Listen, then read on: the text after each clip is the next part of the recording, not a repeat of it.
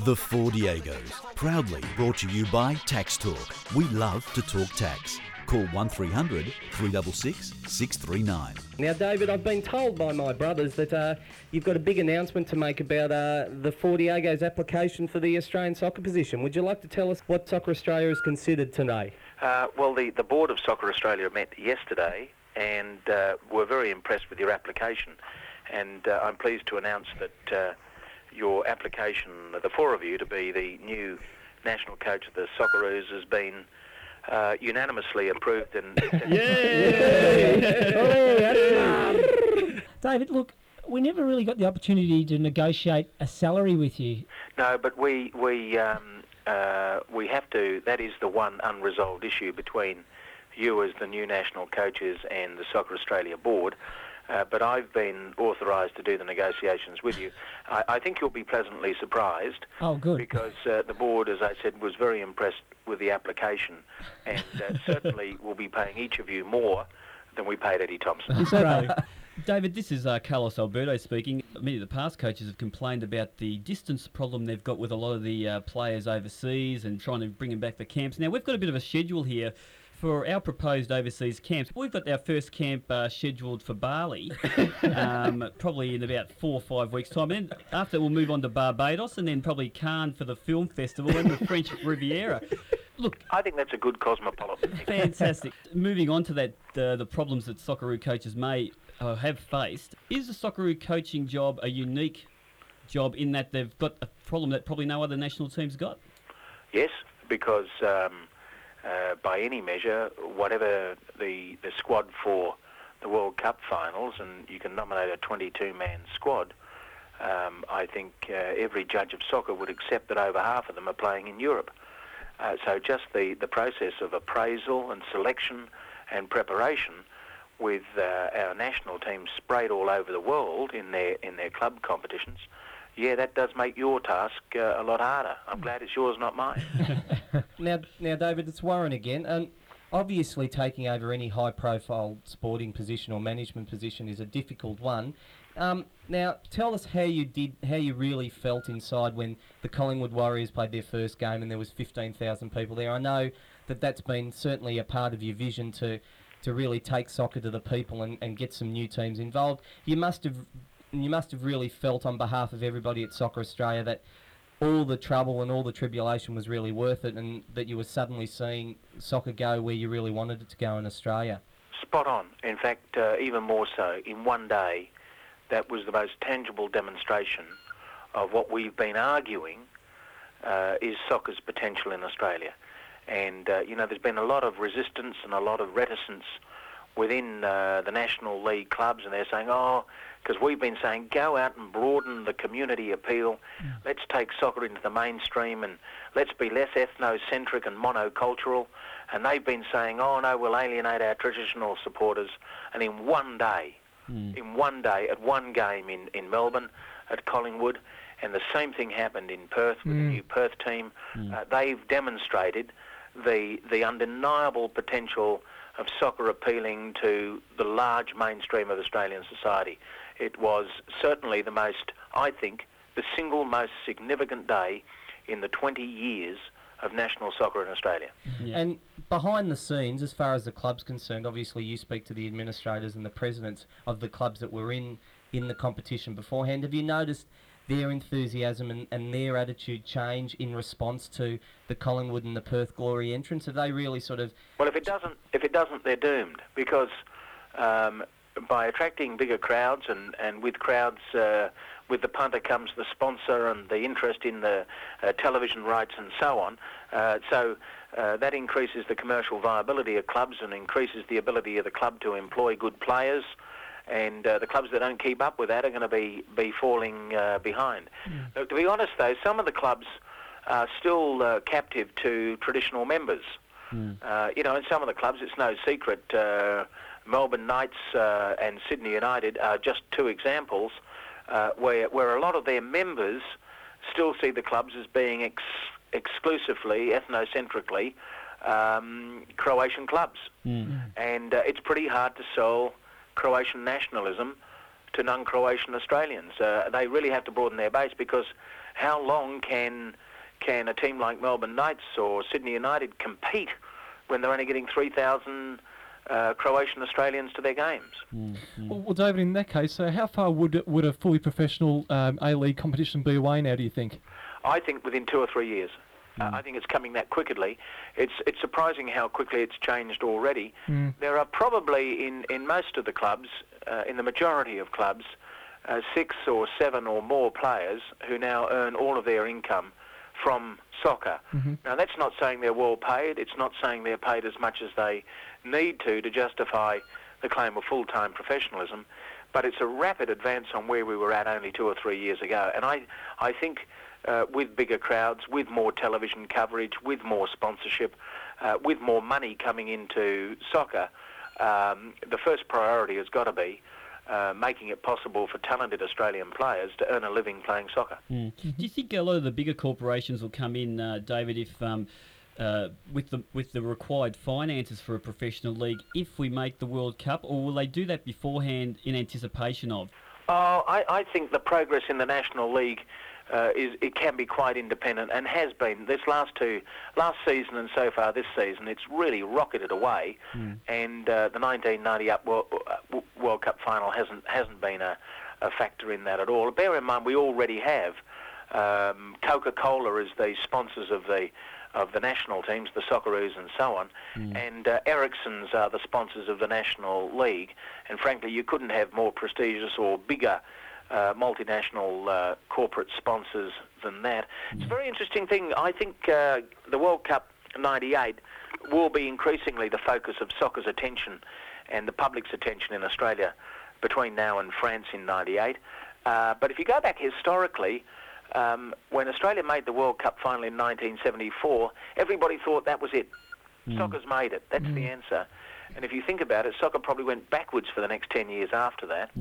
Similarly, in New Zealand, they made it in 1980. Was it 82? Yeah, 82. 82. And you could argue that New Zealand soccer has gone backwards ever since. So we must not think that all we've got to do is qualify for France and soccer's finally made it. I think the National League, the week in, week out Ericsson Cup National League is the principal vehicle on which the fortunes of soccer rest most. George Nikas once said on our show that a lot of people feel that there's something going to happen, but they're not quite sure what it is. And we're almost waiting for us to qualify for the World Cup to find out what that may be. How damaging would it be for us not to make the World Cup? Oh, I think everybody would be absolutely disappointed and even devastated. But, let's keep this thing in perspective. It's easy to lose a game of soccer. We have to win in Oceania. We'd be red-hot favourites to do that. But, once every 20 years, New Zealand will beat us, and they could beat us this time. Then we've got to play one of the senior Asian teams, the fourth-place team in Asia. And again, I think Australia would have to be the favourites to win that. But you can easily lose games of soccer. I mean, even the best teams in the world lose. So it's not impossible for us not to make 1998. But we should make it. And I've said before, if we don't make it, we didn't deserve to. Now, David, you've had a very interesting professional career leading into the chairmanship of Soccer Australia. I mean, you started negotiating with the Metal Workers Union on the New South Wales Railways, and then had to grapple with the degeneration as chairman of the ABC, and now you're with Soccer Australia. What skills did those previous jobs help? What skills did you bring to the Soccer Australia job? And can you just let people know your love of soccer and the history of your involvement with soccer in Australia? Because I think a lot of people... Most management tasks have great similarities, surprising similarities, but they're all, of course, very different. Soccer has the additional complexity. First of all, the passions for soccer are stronger than anything else I've ever done, and also the entrenched sense of ownership within soccer are stronger than I've experienced before. I was born in England and was brought up on playing soccer, and then I played rugby league for some years in Sydney, but I've been playing low-grade soccer for the best part of the last 30 years. And in fact, I'm just about to make a comeback in December. Now, I've had my fifth knee surgery. All right. But on December the 7th, I plan the great comeback. Oh, that's great. Well, actually, George Negus told us that he was once offered a pro contract with Newcastle. Now, that was back in the 50s. I don't know what sort of money there was involved there. Oh, I can tell whoppers too. I was going to ask you. But I knocked back an invitation to play for England and Manchester United. Oh, right, okay, fair enough. And AC Milan. Yeah. When I was younger, I played up front, Yep. and then I played for years right back.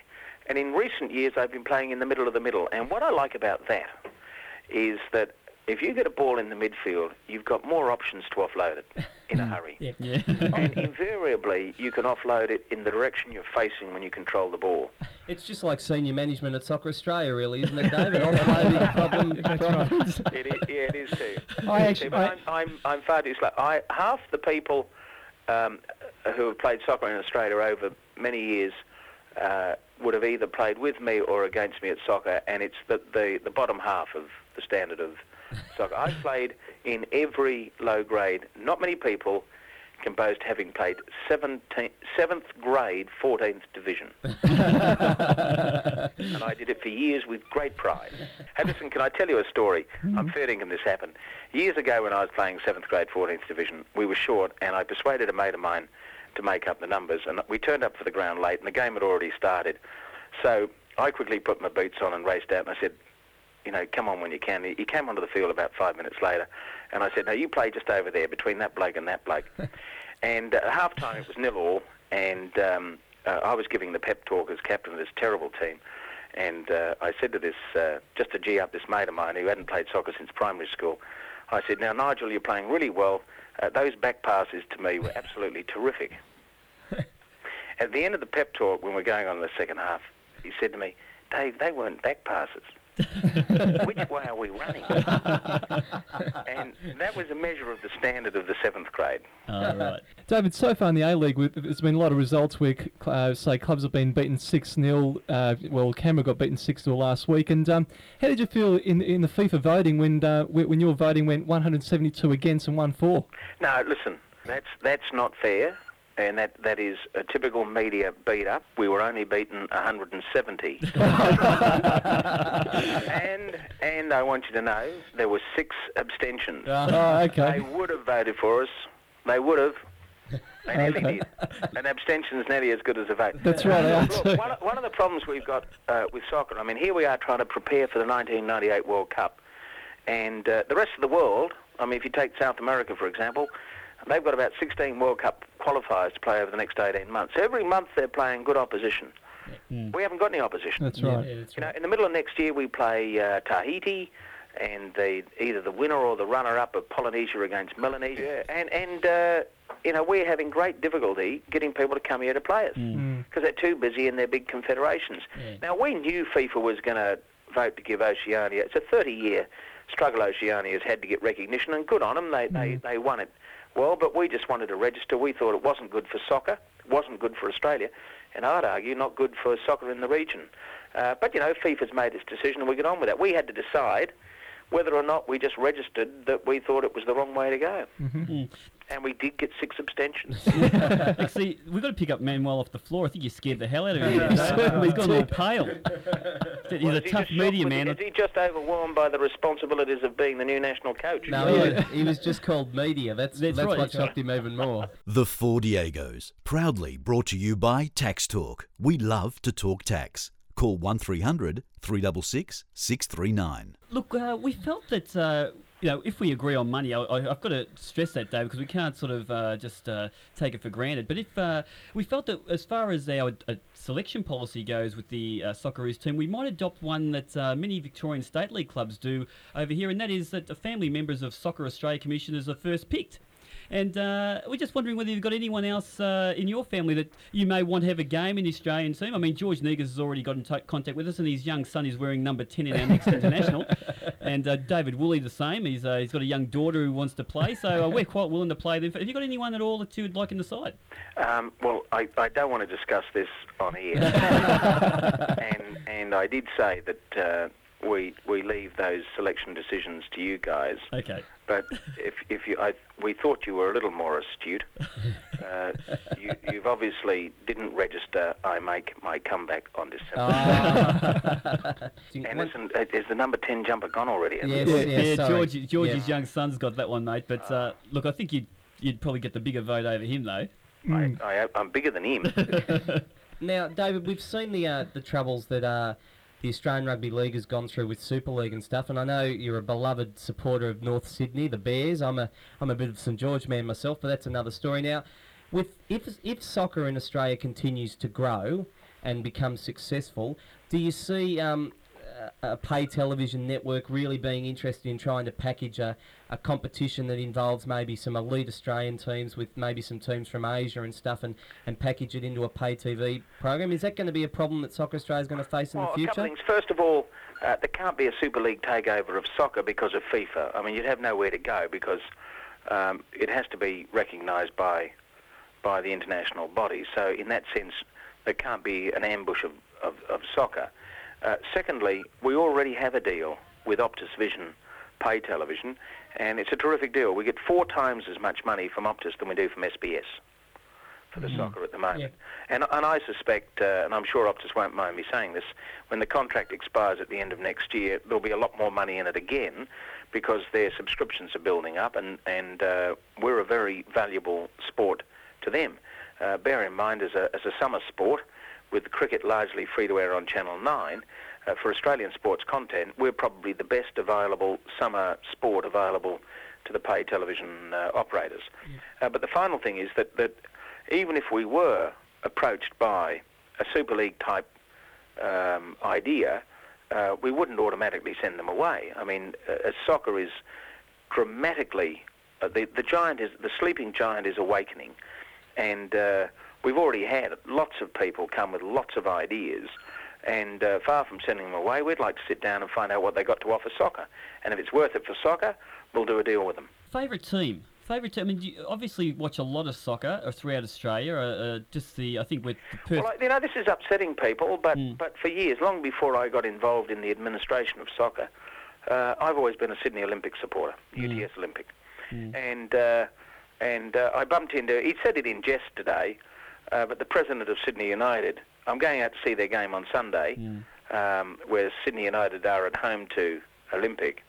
And Ivan, who's a terrific bloke, their president, says, you know, everybody says that you're a blind supporter of, a one-eyed supporter of UTS Olympic.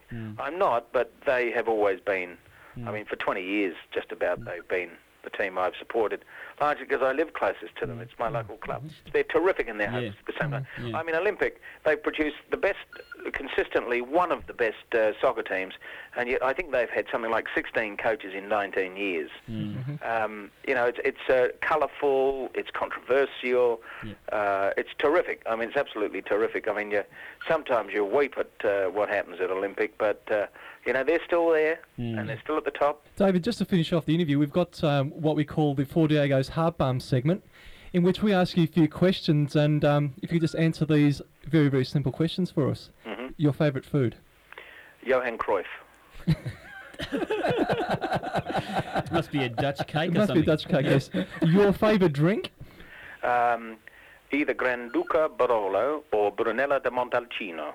Now, these are Italian wines. The Granduca Barolo comes from Piemonte, right up in the northwest of Italy, and the Brunello de Montalcino comes from Montalcino in Tuscany. Does the Marconi Social Club sell any of that stuff? No, as a matter of fact, though, Tony Lapazzetta sent Stefan Camazzi, who runs the National League, and me, 3 bottles each of a beautiful Fontana red wine, and believe it tasted terrific. It's not. You didn't have to send it down to the forensic laboratory before you drank it, though, did you? I was thinking of saying something like you know, I got a friend to to taste it first. Hey, David, if there was one person in the world who you'd want to be, who would it be? Gee, that's a very hard one. Well, who do I admire greatly? Giuseppe Garibaldi. Oh, I just think he was such an inspiring figure. He was responsible for Italy. Most Australians don't appreciate. It's only been a country for a little longer than Australia. And Giuseppe Garibaldi was the inspiring figure that united the nation of Italy. Risorgimento. Ah, very good. David, if you're organising a barbecue, name one person who you would not invite. Now, who said that? Who said that? That's not true. No, that's not. He'd be the first on my list. Okay. Yep. And just finally, what advice can you give to our many young soccer players listening to our show? Go for it. Whatever your thing is in soccer, go for it. Okay, David, on behalf of the Four Diegos, I'd like to thank you for your time. Obviously, you're a very busy man. Oh, we haven't talked commissions. Commissions, right. Been negotiating your salaries on your behalf. Okay. That's the next thing we must talk about. Okay, nice talking to you. Okay, Thanks very much, David. Good on you. Thanks. The Four Diegos, proudly brought to you by Tax Talk. We love to talk tax. Call 1300 366 639.